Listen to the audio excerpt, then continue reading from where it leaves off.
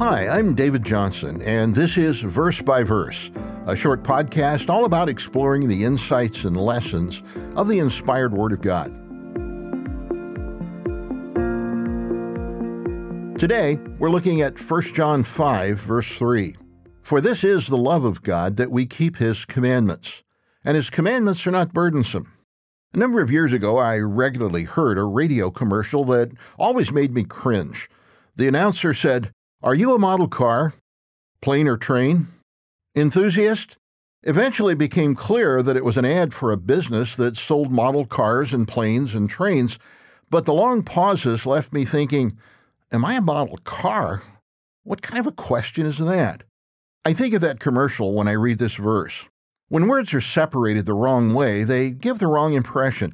Virtually every Bible translation punctuates 1 John 5:3 as if it were two sentences, two separate thoughts.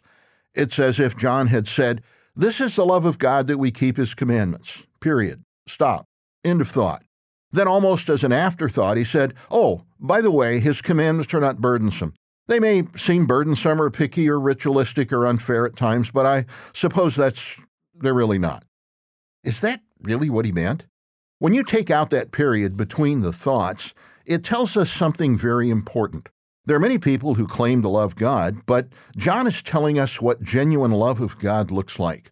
The love of God is not just words, but it's not just actions either.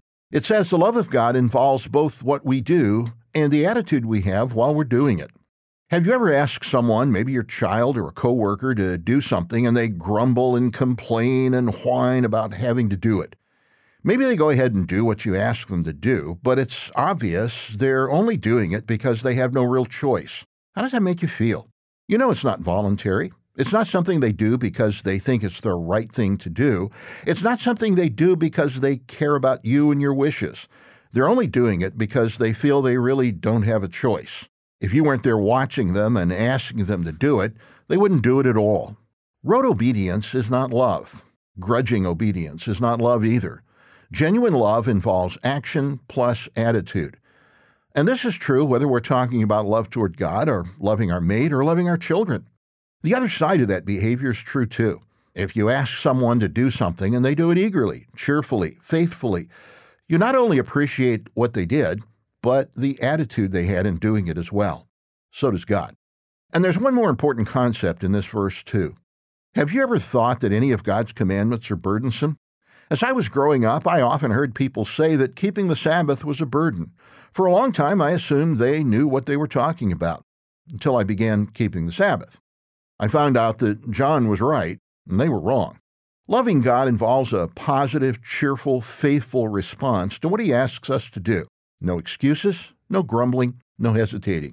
And when we approach it that way, we quickly learn that John was right, and our relationship with God takes on a new, brighter, happier dimension as well. Instead of seeing His commandments as burdens to be borne, we see them as gifts to be appreciated.